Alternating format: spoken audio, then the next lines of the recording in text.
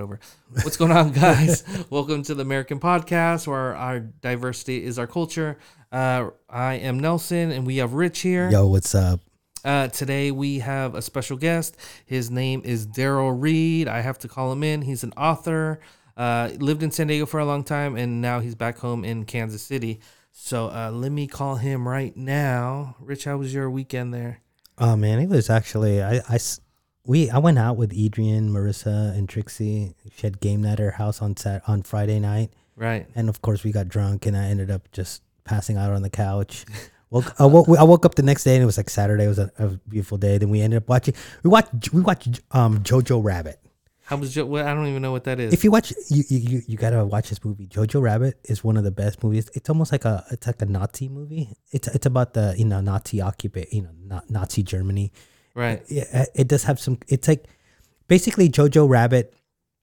It comes from the mind of a 10-year-old, 11-year-old, right, who wants to be one of the Hitler Youth. Right. Wow. So he has this image of Hitler in his head, but the image of Hitler in his head is of a 10-year-old's version of Hitler. Oh my gosh, that's wild. So you got to watch it. But so we watched that, and then I went with Adrian to this baby shower, and pretty much I spent the whole day out, and then I came home, and I wanted to film. I wanted to go ahead and film this vlog, and that didn't happen because obviously I was just too tired. I woke up Sunday, and I kept thinking, should I get up and film this vlog? Should I get up? Never got up. Never got up. Yeah, never got out of bed. So I ended up watching a Korean drama. There we go. Yeah, you're Korean, not Filipino. I forgot. Yeah. 안녕하세요 여러분. 저는 리치입니다. 반갑습니다. All right, that's here for we go. all my Korean audience. We're about to call Daryl right now. See what's going on. Hopefully he's free. Oh yeah, and yeah, he's from KC, so he's got to be in love with how the soup. What's going on, Daryl? That's got to be you, man. It's me. It sounds a little different through the speaker, through the microphone, through the mixer. It's me. But welcome to the American Podcast there, Daryl. Okay, thank you. I'm glad to be here. Yes. Meet Rich here. You've never met Rich, but go ahead, Rich. How's it going, Daryl? My name is Rich. I'm a gigantic San Francisco 49er fan, and I hate Kansas City at this point. I just want to get that out before you start trying to wonder why I feel so bitter and salty throughout this whole podcast. It's probably because you are in Kansas City, still living off that amazing win. Amazing. You know, on the NFL Network right now, you can watch the Chiefs are playing Baltimore in that game where they came back and won that one. But go ahead. Yeah, the NFL stands for not for long, so it's not for long for me right now. It's just we're not watching anything relating to the 49ers or the NFL. XFL, let's go. Of course. Daryl, I got you on the American Podcast because you're an interesting guy. I've known you for a long time.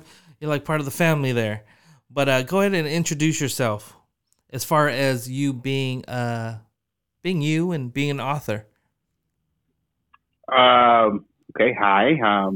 Daryl Reed. I retired Border Patrol agent. I lived there in San Diego. Border Patrol. Yep. Yeah, moved there to Las Vegas for a couple of years. Had playing around, and then moved from there to Kansas City, as we said at the beginning. And when I moved to Las Vegas, I finally started to write, like I had told my wife I wanted to do, and of course she didn't believe me. And now I'm writing book number 4 as we speak. Wow, book number 4. So where did you come up with the characters in your story? Was it something that you already had, like in the past, like your older writings, so to speak, that just kind of evolved into a book, or was it just something that here's a topic, let's go with it, let's create the characters as we go on? Well, it's twofold in that answer, because I first started off writing a children's book series, and then the last book that's the last one published was it's an adult book. It's a psychological murder mystery. So to answer your question for the first one, the children's book, it was a bedtime story that I had to make up for some nieces and nephews. And I don't have any kids of my own, and I had no idea what to say on so I just made a story, and I started off saying, telling the story, and I said, well, there's a story about this boy, and I couldn't think of a clever name at that second, and the kids started saying, what's his name? What's his name? And since I couldn't think of a name, I thought, hey, I'll make this story about that he doesn't have a name, so let's make that the story. So the story was why he doesn't have a name, and that was the name of the book, is The Boy with No Name. Oh, yeah, that was the one where he didn't have a name until he found his powers or something like that, right? Yeah, he was from a special village where kids were born and they manifest a magical power in as a child, and their name based off of that power. And this kid, it never happened for him, and so he was an oddball, and to all the other kids and people, but they were just waiting for it to happen. No one could figure out what his power was, and it wasn't until the end of the book we found out what his power is.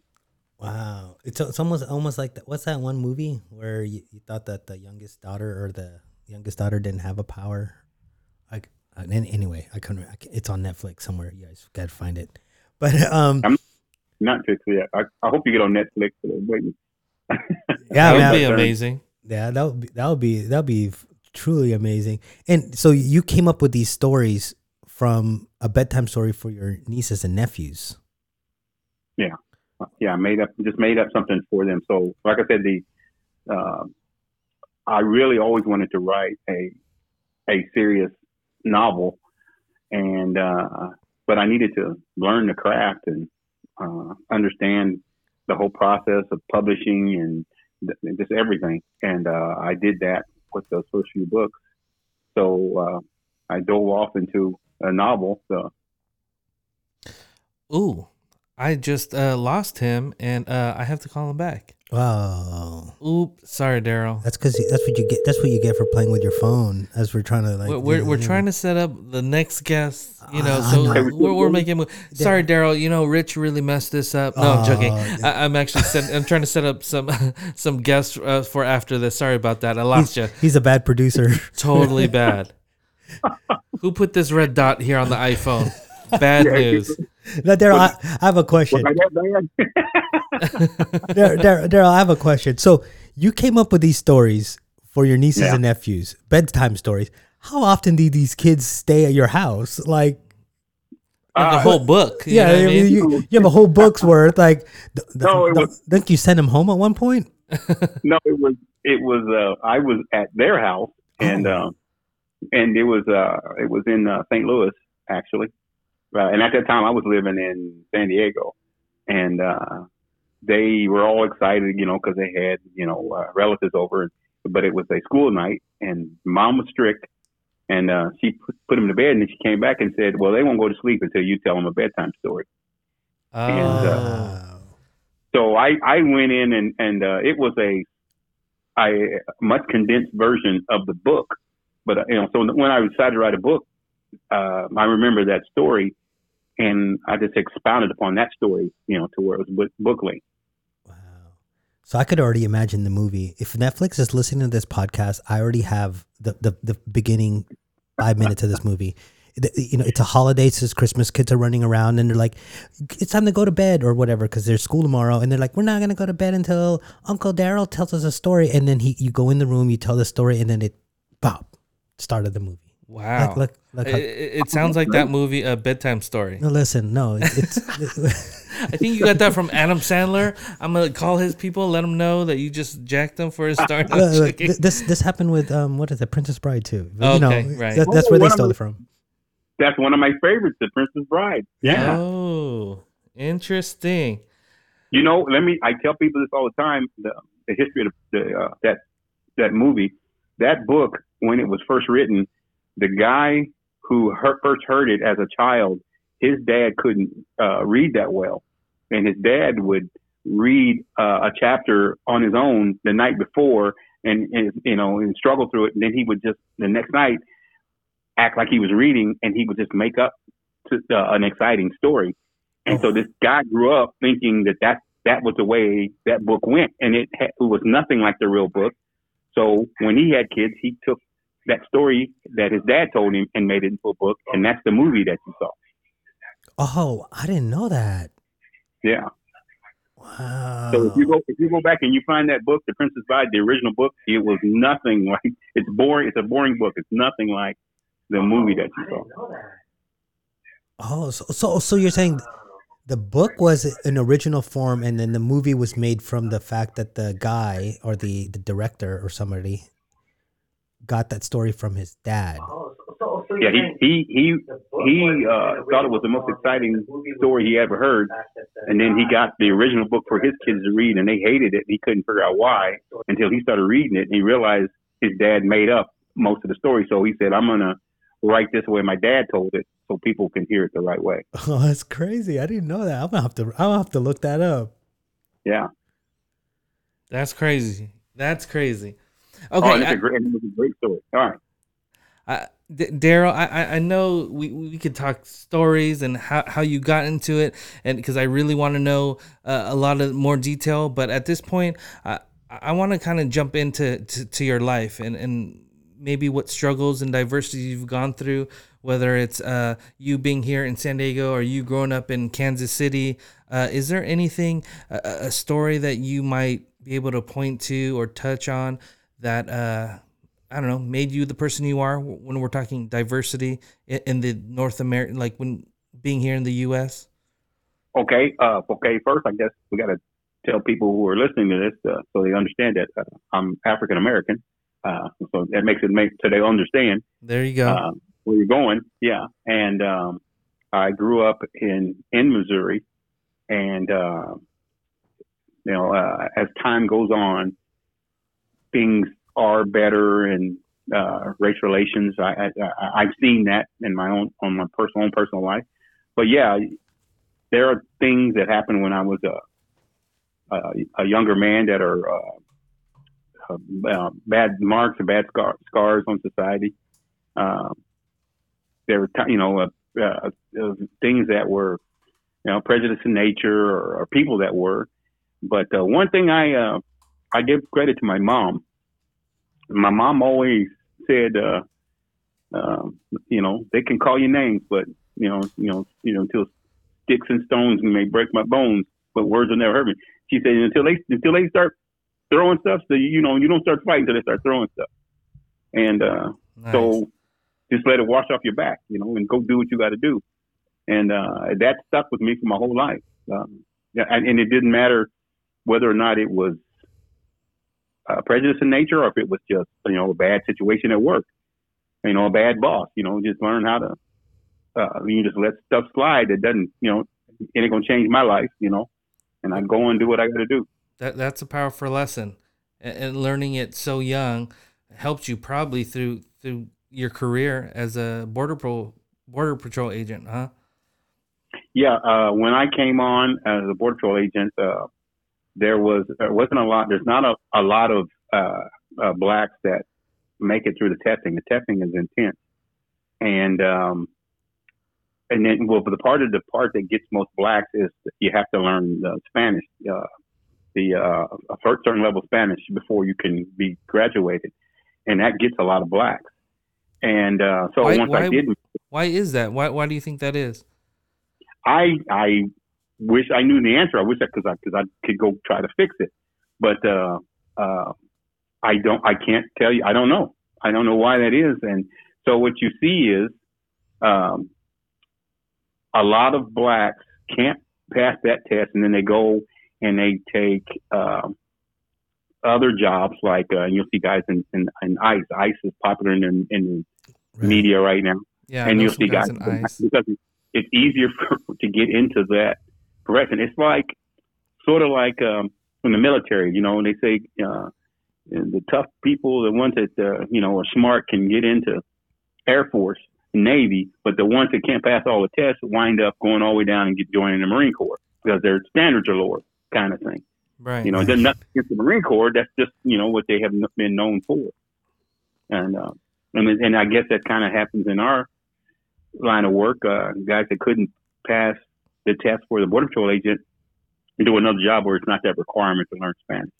I didn't know that you actually. I mean, how much basic Spanish do you have to learn to actually become a Border Patrol agent? You have to be able to conduct a field interview, safely conduct a field interview, and they have their own standards. It's actually there's a couple. Well, when I came through, it's changed now. But when I came through, there was at 6 months, 6.5 months, you were tested on your Spanish, written and oral, and then you also had a law that you had to pass, and you had to pass to keep your job. And then once you pass, you go back to your training unit, and then you stay with training units until the 10-month mark. And at 10 months, they do another higher level law test and Spanish test. And if you fail, you're fired, and that's it. And luckily, I scored enough to pass both of those. In fact, on my 6.5, I think I scored a. You have to get 70% to pass. And I scored a 70.28. Wow. You just got to make it. That's like those Navy advancement exams. As long as you make it, you made it. You know what I mean? It's like graduating college. You just got to do it. Oh man! And then I got a passing score, and I got some cleat ass chewing from the guys giving it, and they told me, you know, you are not going to be here next if you don't get any better than this. And the message got through, and I scored much higher. I scored in the 80s when I took the final test. There you go. Okay, yeah. So Daryl, coming from Kansas City to San Diego, was there a culture shock there, or did it help you? Was it better? What was the feeling when you came to San Diego? Well, I'm not originally from Kansas City. I'm from south of here, a town called Springfield. Okay. And yes, there was a culture shock. Absolutely. And for a lot of people, I can imagine coming from the Midwest to there. And let me tell you, it's funny because there's a culture shock coming back the other direction too. I really noticed how much more people are open and willing to talk to you here in this part of the country than they were there. And sometimes at first we were annoyed, and because you could count on a long wait at the checkout because there would be a conversation going on between the checker and the person that they're checking out. They'd have a conversation, and then when it was your turn, they'd have a conversation with you. And it's just normal here, right? But that's definitely not what happened when I was in California. It was like, you know, get your stuff and get out. Got the hustle and bustle. The hustle and bustle here, you know, you're going. You don't have time to kick rocks. I mean, like, you know, you go from like that small town feel where everybody knows your name to just, get out of my store. I got the next customer. Right. Next. Right. But that's that direction. The other direction, of course, for those that don't realize it, I mean, it's a melting pot. California's a beautiful place, and everybody's there. And I got the chance to meet and learn about so many other different cultures and eat different foods, and I went to ceremonies and rites and that I would never have gotten the chance to see here, you know, in this part of the country. And I treasure every bit of it, you know, and all the friends I made back there. And how did that culture shock help with the book? Did it just give you a better canvas to work with? I consulted, writing a children's book. I understood that you know, you felt you're handling, natural glycerin, mm-hmm. and you know that you're giving this to kids, impressionable kids, and not just the kids. Mom and dad are looking at this, and if it doesn't pass the test, they're trashing it right away, you know. And so you have got to meet their standards on all levels, no matter what race or ethnicity they are. You have to meet the grade, and that was in all areas. So in my books, I'm glad you brought that up.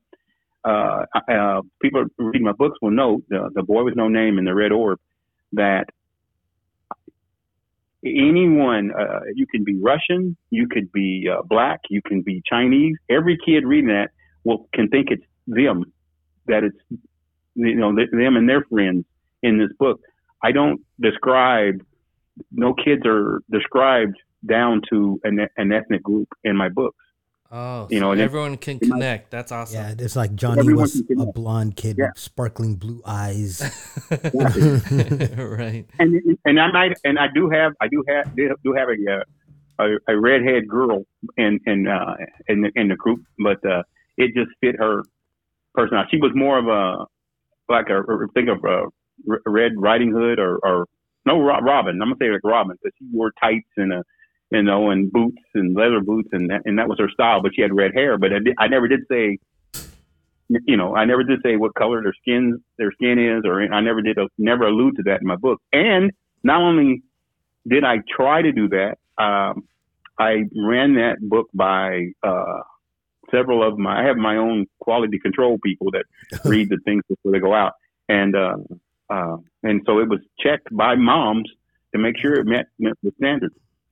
Okay, that's always good. Now, when you I'll be honest with you, I'm not really a book reader, right? So my knowledge of books and authors is slim to none. Were there at the time of your first publication of your first children's book, were there a lot of African Americans that were actually writing children's books, like in that same kind of genre that you were doing? No, and no. For me personally, my story is, because it goes along with what you're saying there. We moved to right outside of Las Vegas in a town called Henderson, and we were in a community that is a 55 plus community, and this community has a ton of clubs you can join and be a part of for little to no money. And so they had an authors club that met. And so since I'm retired and I needed something to do, and that was something that interested me, I went to the meeting. And so in this group, there were no other blacks in the group. The group had, there were people there were from all over the world, Chinese, Korean, I can't even think of all the places. The Eastern Bloc, everywhere, but there wasn't any other blacks in this group.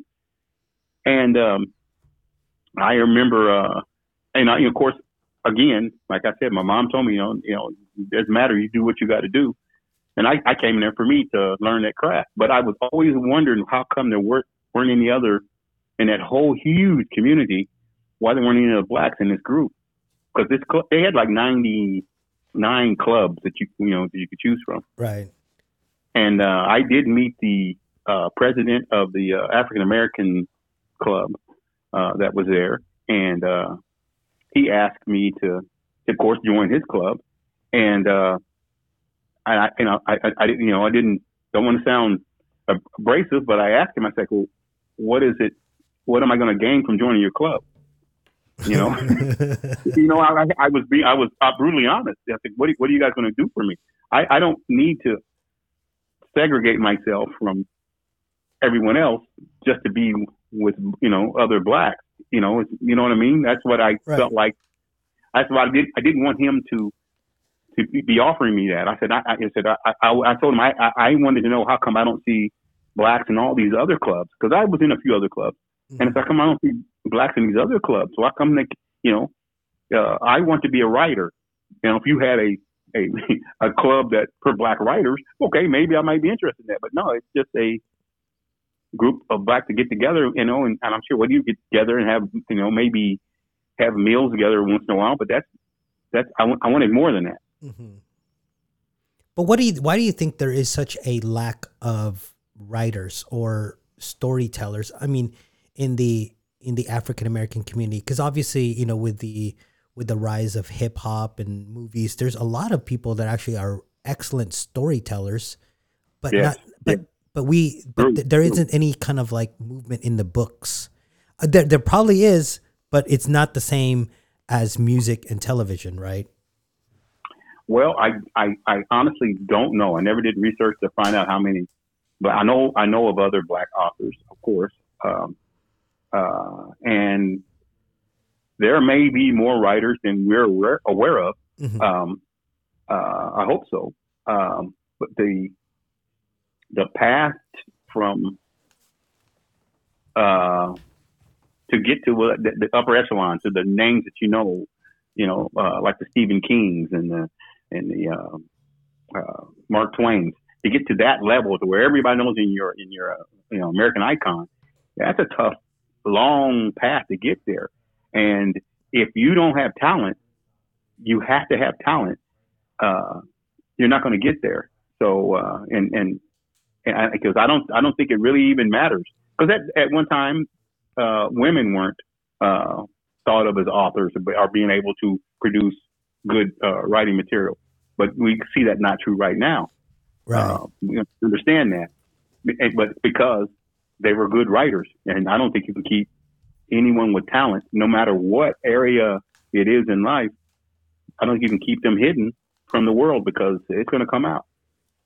Right. And I think, like Nelson and I were talking about this in a previous podcast too, where sometimes we ourselves as a culture, no matter, whether you're Asian or Black, you kind of like put yourself in your own like little stereotype where it's this is the easy path, right? Exactly. This is the path that's well traveled, and there's already a, like if I was to become a Filipino or an Asian movie star, I should learn kung fu or karate or something, because that's the safe route.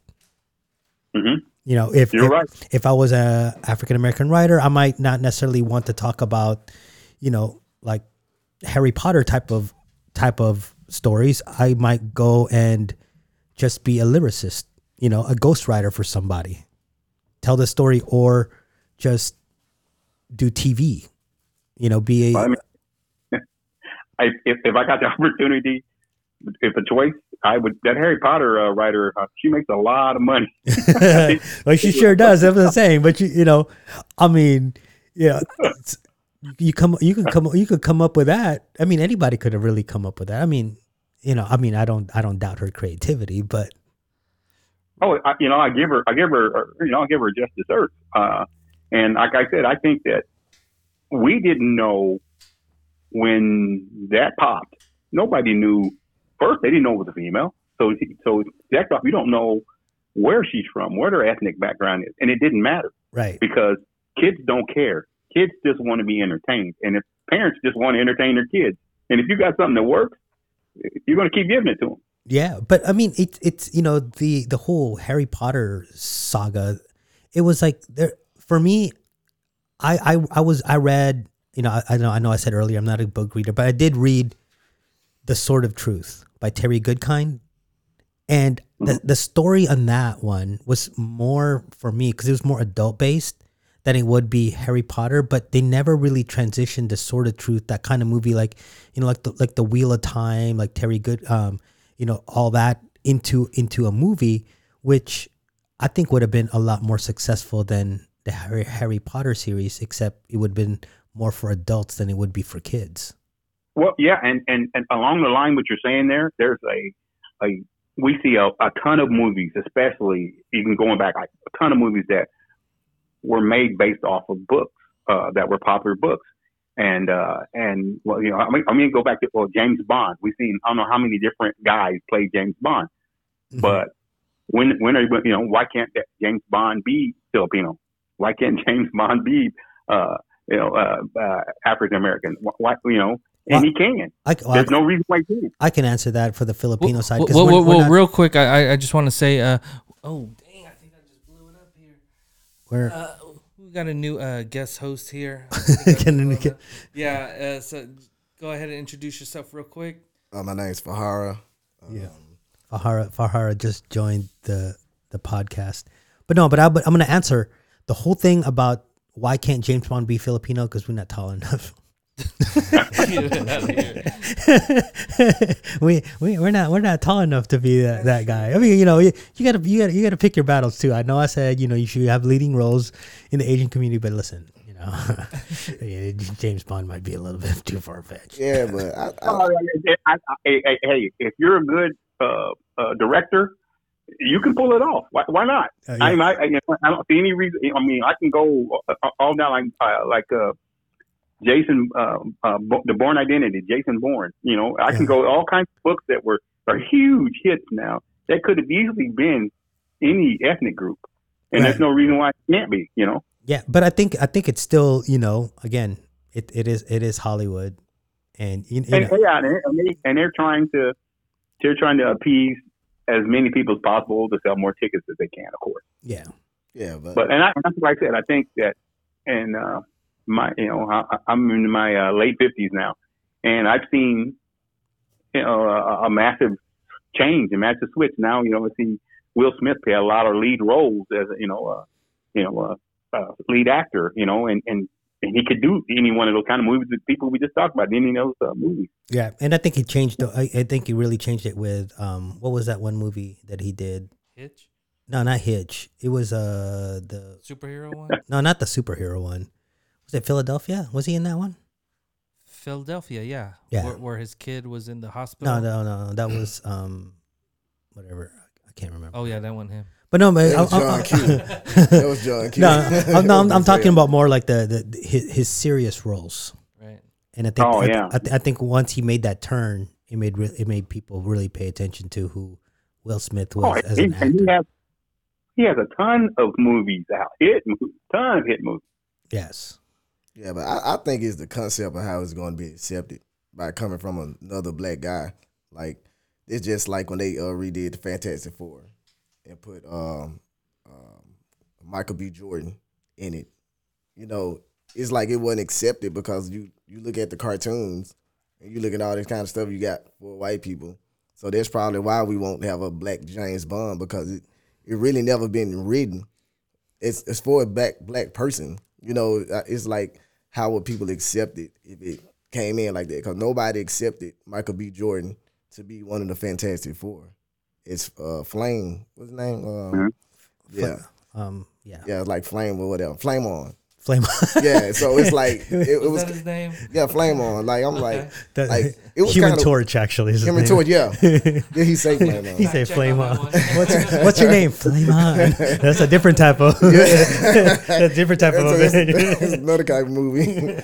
But yeah, I think that's the perception of it. Like how would it be accepted to like the ongoing fans of a movie that's or a book that was written for a white guy? But Will Smith just did it in Suicide Squad. I think his name is Sure Shot.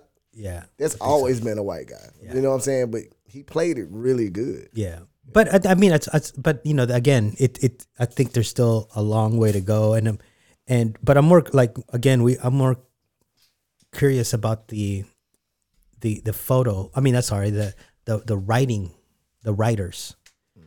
I mean, movie's easy, right? Because I mean, you're good looking, you're sellable. They're gonna put you in a movie, but I think at some point, like minorities, we tend to not gravitate towards literature. Well, it's something I heard come from a white man a long time ago. I was in high school, and he was always straight up with me. He told me about credit. He told me about a whole lot of stuff. An older white guy. And he told me it's something that European people say all the time that, like, us as black people really don't know. We don't know they said. We don't understand it. He said, not all Caucasian European people, just kind of just racist people. He said, if you don't want a black man to know it, put it in a book. Because they won't read it. Wow. He told me that. Wow. You know what I'm saying? That's crazy. He was like, he's like, my culture, we think like this. Not me personally, but I've been living in this culture my whole life. He said, if you don't want a black man to know it, put it in a book. Because they'll never read it. Wow. To hear that. So you think it's been ingrained crazy. For like hundreds of years now? Since the day of free? Yeah, but I mean, because the thing is, everything that's taken is from our culture. It's from a Moorish culture, you know. So even from entertainment to everything, it's on the walls in Egypt. It's on the walls in Africa. Something that's really been stripped. Like, hey man, I watched some movies on Egypt. They weren't black, bro. They were like white guys with blonde hair. well, that's I'm like, I don't know what you watching, but that's the thing. Is like when you strip us from the history and teach us that this book is the answer, which it was only written for slaves actually to obey. It's like now you get everything that you getting now. Oh, okay. You see, I mean, that's my perception. So Like, so it's really super deep rooted because I know that at one point, you know, in the height of slavery, it was basically like what if they caught you learning to read, that was it. yeah, but they wanted you to read what they wanted you. They wanted you to be taught. Yes. They didn't want you to read. Yeah, You know what I'm saying? you could read their directions, Yeah. but you can't read. Yeah, because it wasn't our language. Yeah. Like we didn't understand it. Just like we didn't we didn't know about God and Jesus. Like we believe in the sun God, the God of water. Yes. You know what I'm saying? Different gods. That's why the pharaohs, it was so many different pharaohs and they worshiped the pharaohs. And then you only had one pharaoh that actually believed in God. You know what I'm saying? And he got killed. Yeah. You see what I'm saying? But when we got here, when our slave master sold us off, and we was taken, a lot of us were taken, they teaching us something that we never heard of before. So we're gonna say that's the true religion now. Oh, well, see, so Daryl, I mean, that might be the answer. I mean, that might be where the deep root of the problem. I don't know if I guess it could be a problem, but I guess that's where if you really wanted to investigate and see how deeply rooted the lack of attention to literature for minorities, especially in the African American community, that might be it. Yeah, because He's right. I mean, it's like I said. I wasn't born yesterday. I've been born quite a long time ago, and going through the school system, I saw, and like he said, the history books, what was taught to us in school, even though blacks were, we were allowed to go to school, what we're being taught as history was not, they did not have any kind of slant or any kind of what's the word I'm looking for? Reference to a black history or explaining that there were blacks that achieved and did things, but that wasn't taught to us. Right. We were taught about anyone else who, like I said, blonde hair and blue eyes. That was prevalent. Yeah. So Yeah, it wasn't until I got older that I found out that hey, wait a minute, blacks did achieve a lot of things I didn't know about. Yeah, I mean they still do that today. I mean, it's like I looked at my daughter's history book the other day, and there was like one page for the Philippine American War. I'm like, yeah, Wow. That was a precursor to Vietnam. To be honest with you, that lasted a long time, but it ain't in the history books. But this the thing. No. But this the thing to No. me is that That's right. other cultures, like their history is taught from their ancestors, from the people before them. Like Filipinos, Hispanics, they can go hundreds of years knowing their history because somebody kept up with it. It was never erased. Yeah. Like our history was literally erased Well, and wrote over. I mean, if you look at Filipinos, it's still technically, it was about being invaded. So the history is from the other people too. Yeah. I mean, They wrote that story. but all Europeans did. That's what I'm saying. Like y'all history has to be, it had to be funded with as well. The only history that hadn't really been funded with is European history. Well, yeah, I mean, Everybody else like just had to pretty much learn that George Washington Carver and all that kind of stuff. It's like they didn't learn that it was 7 presidents before him. yeah, George Washington just the first president under the Constitution that we use today. yep. You know what I'm saying? It was 7 other mixed presidents. Obama is not the first black one. He's mixed himself. Mm-hmm. Lincoln was mixed. Like it's like our history is so screwed up. The the first black president of the United States was literally a black man. We were enslaved when we got here, but we got out of slavery too. That's why when you see those old pictures of George Washington, you see these guys, these black guys, and they got turbans on. The black guys, they think they were slaves. Those were Moors. The Moors, yeah. Those weren't slaves. That was his advisors. Yeah, the Moors attacked the Philippines too. That's why all the people from the north, a little bit towards the center of the Philippines, are all hella dark. Yeah, but that's another thing too, man. It's like even with that, we didn't like Moors actually didn't know exactly who they was fighting because when they went to land, because they were the first to travel, like across the pond. Mm-hmm. When we get to lands, it's like it's a fight until you figure out what we there for and what we trying to do. Just get in land and keep swinging. Yeah, that's what happened. We got out the boats and they doing all kind of stuff until we got to realize, just like with the Europeans, like the Europeans, they the real cavemen. Yeah, they the real cavemen. Like we had to go there and teach them how to walk upright, not sleep with your livestock.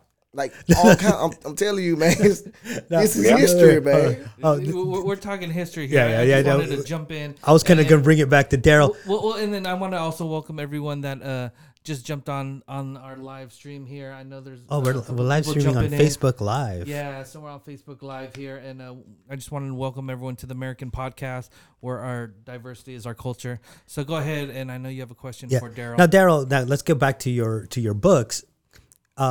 So your latest book is more of an adult book. What made you go from the children's book to the adult book and not continue it on like J.K. Rowling did with the Harry Potter series? I guess I'm like most people who start off writing. I want to write the next great American novel, and but when I was with that group, which was precious to me, I learned a ton from them.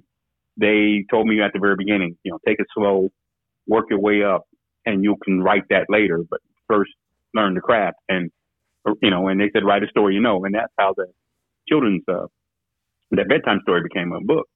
So once I felt like I needed to, I was ready to move on. I was ready to tackle something more in depth. That's when I started formulating the story. And so for those of you people, and I hope there's thousands and thousands that read my book, they will know that the storyline of the book is a lot close to what I went through in the time I was living in Las Vegas, and my character joins an authors club in my book, and the reason why is because while I was there in this group, and everybody in there is trying to come up with story ideas and stuff. Well, I always said to those guys, I said, I think there's a story right here about you can write a story about a writers group. I think that we can develop one, and I just did it. I just I can't really explain where the creative juices start from and how you come up with some ideas, but I remember sitting down and having a conversation with my wife a couple of times about what I was thinking and where I was going, and she helped me come up with the storyline for the book and the ending. But little did she know, when I finished the book, it was nothing what she thought it was going to be. It takes off on its own. It takes off on its own when you start writing. Daryl, I don't mean to throw you a curveball here, but I know I've known you for a long time, like I said, and we're kind of we talk about diversity a lot here, and I do know that you are an African American man that did not marry an African American woman. So can you talk a little bit about that and how that's maybe affected your life, or how that went? I met my wife in Southwest Missouri. She was from a smaller town than I was, and it was for and growing up as a young man, you hit the streets, the town, the bars, whatever, and you start trying to hook up. It was just whoever was in the bars, and so there just wasn't as many black females in the places I was going to. I wasn't going to clubs that were all only black or whatever. Just wherever the popular clubs were, and the girls that were in there were the girls that we hit on, and she happened to be one of them, and it worked out. So yeah, and she even gets runs into some types of prejudice from individuals, and I don't hear it. She says she hears it sometimes. It's going, and over the years, I mean, it's been a long time we've been together. You get the stares, or there's times where someone would say something. One time I remember we were on vacation in Jamaica, and we were in a pool with two other couples, and I thought it was two Caucasian couples, and so we got up and went to go get drinks and whatever, and we come back, and this one couple leaves, and a couple that stays tells me, he says, I just want you guys to know that what they were saying about you while you were gone. And he said they didn't like the fact that you guys were a mixed couple and all that. They bothered them. And then this guy, and I swear to you, you would bet your life income that you would thought he was Caucasian. And the guy said, he goes, yeah, people think I'm white, but I'm not. I'm black. And he said, and here they were saying all these negative things about blacks, and I'm sitting right here. Wow. And gotta be tough to be, to be in his skin. Probably look like Klay Thompson. I mean, Yeah, I've experienced like one of my business partners in Memphis. She looks just like a white lady. Like she looks just like a white lady. She's a real estate agent, and she's not. And she's black. Like she's like this black. She's like this black. Like she always saying her when she's speaking stuff. When she started talking, you can notice it. She was like, "Don't let the white face fool you." You know what I'm saying?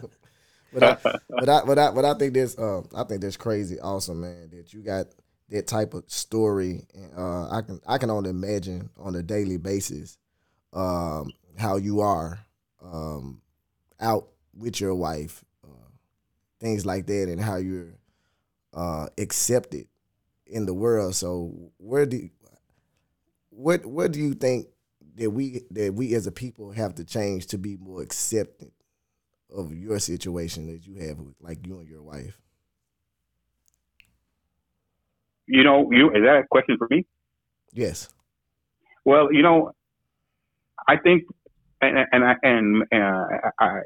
maybe I'm soured and already ruined, but I don't know if there's much help for us older folks, because I don't know if you can change, the stripes on a tiger.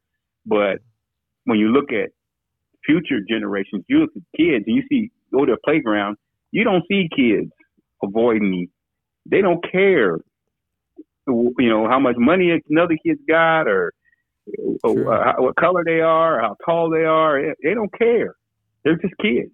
Yeah. And I think that hopefully, we quit screwing that up and let that foster. And then I think, and I think that is what has been happening all along, as, people, see their kids, because, you can tell your kids not to be friends with somebody, things like that. I think it changes your heart, hopefully. And that's where I see the hope now. Yeah, because that's something that's clearly taught. Yeah, it has to be. Yeah, it has to be. Yeah, it has to be. And all of us that ever been around kids know you have to teach hate. You have to. Right. Yeah, at some point, that's definitely got to concentrate on. I feel that. Yeah, but as far as you being the author, I just got in, but on your last book, have y'all talked about this last book? Yeah, we just talked about the adult version, the adult book. The adult book was the one he was talking about with the about the clubs, the little groups. That was your latest book, right, Daryl? Yeah, all three books were written primarily while I was a member of that club. The first two were children's books. I'm letting him know so he can go get them. Don't worry. For anybody interested, the link will be down below. If you guys are watching this on YouTube or whatever, the links will be in the description below. Awesome. And also you can look me up on Daryl's Extra on Facebook. Daryl's Extra is behind the scenes information about writing and me. But first two books are children's books, and I'm writing a third of that series right now. But I took a break between 2 and 3 to write that novel, A Killer's Diary. And turned out pretty good. And again, I learned more from writing that they say I can do better. I can do more. I think I can get better as I go along. And same thing, even in that book, I don't say what ethnic group people are in the book as you read the book, except for there was a guy, and I got to admit, there was a guy who was he was a Italian American, in his book group, but that was because of the character, the style of character I wanted him to be. Yeah, I love how you did that purposely, so everyone can connect to those characters. That was great. Yeah, and if you guys are interested, also the books are available on your Kindle, on Kindle Unlimited. So yeah, feel free to look up Daryl on your Kindle. Daryl Reed. Yeah, Daryl Reed. Killer. What was it? What was the last book? Killer Instinct. Oh, Killer's Diary. Sorry, Killer's Diary.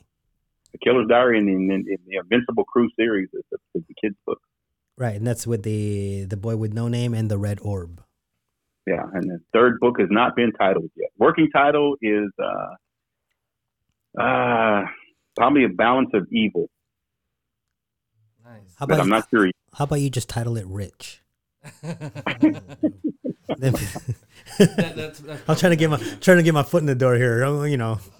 Just put Write it. Well, Daryl, I know we took up some of your time. We're at like 52 minutes at this point, so we could wrap it up. And again, where can people find you at? You can find me on Amazon.com, or my books are on Kindle. I have a website, it's InvincibleCrew.com, and they can also find me on Facebook. And it's not by my name, I have a group page called Daryl's Extra. And you're not taking up my time. It was a pleasure getting a chance to talk to you again, because like you said, people don't know me and you go way, way back. Yeah. We got stories. For sure. We got stories. But let us know when that new book comes out. I want to get you back on. We'll talk a little bit about your life and how that's coming along. But in the meantime, thanks for being on the American Podcast. And that's where our diversity is our culture. And I don't know. Can you hear me? Is there? Yeah, I was just I couldn't. Okay. Yeah, I think I'm a little lower right here. So anyway, thanks again, Daryl. I appreciate you guys. Thanks for all the hosts that are Thanks, here. Thanks, Daryl. And we're looking forward to your next book. Thank you. Cool. All right, Daryl. We'll talk to you sometime soon. Yeah, say hi to the family for me. Will do. See you later. All right, later, brother. Bye. That's an awesome guy. Yeah. Daryl is awesome. I mean, he was. There you go. I was actually gonna mention that I didn't like the fact that he stated if he wanted to be the bottom of the barrel, he mentioned the Marines when he was in the Army. listen, buddy. No, but yeah, like that basically, like what I really was trying to get is the whole diversity is our culture and the whole, but I really there's certain things, like I know you guys weren't here yet, but we were talking about the Asian males in today's cinema, or being more like lead role, but I also told Daryl, like, I'm not that prolific when it comes to reading or knowing authors and such, but when it comes to like fantasy novels, I really don't see, or I haven't seen, African American authors write like fantasy novels like what he did. Well, there we go. He's paving the way right there, if anything. Well, I mean, I might be wrong. I mean, I'm not sure there is, but I'm not either. I'm like, the last thing I know is J.K. Rowling, right? Like, well, mean, I also would like to think there's a reason maybe that we don't know about it because, thank you. Because too, I remember in the video that we just did with Ruben, at some point we were hello. Can you guys hear me? We're not recording, by the way. We're just testing levels. You just gotta get in front of the mic. You gotta have it. Okay, now I can hear myself. It has to be like right there. Okay. Well, the live stream's still going on. So The live stream's still going on. So recording, everybody, so the live exactly. stream, what's up? But Hello. If you guys don't see Adrian here, I'll move it. But Adrian You can see my leg. Yeah, he just got here. Adrian just got here. Right now, we're actually going to take a break. I know there's a lot of stuff to talk about, but we're going to take a I know. 5 before our next guest comes in. So Yeah, because I got something to talk to Fahar about because he got me on this AEW thing, right, and I got a few bones to pick about the AEW because wrestling is my passion. Well, and that might even have to wait because we have another guest. Yeah. We'll get to that, but like, listen, In the 5-minute break. Subscribe to see what happens in that. Yes. So all you Fantasy viewers, topic. Stay we'll there, take a break. Anybody at the jump into the bathroom, do what you got to do, empty the tank, and we'll get back at you. smoke a cigarette? Yeah.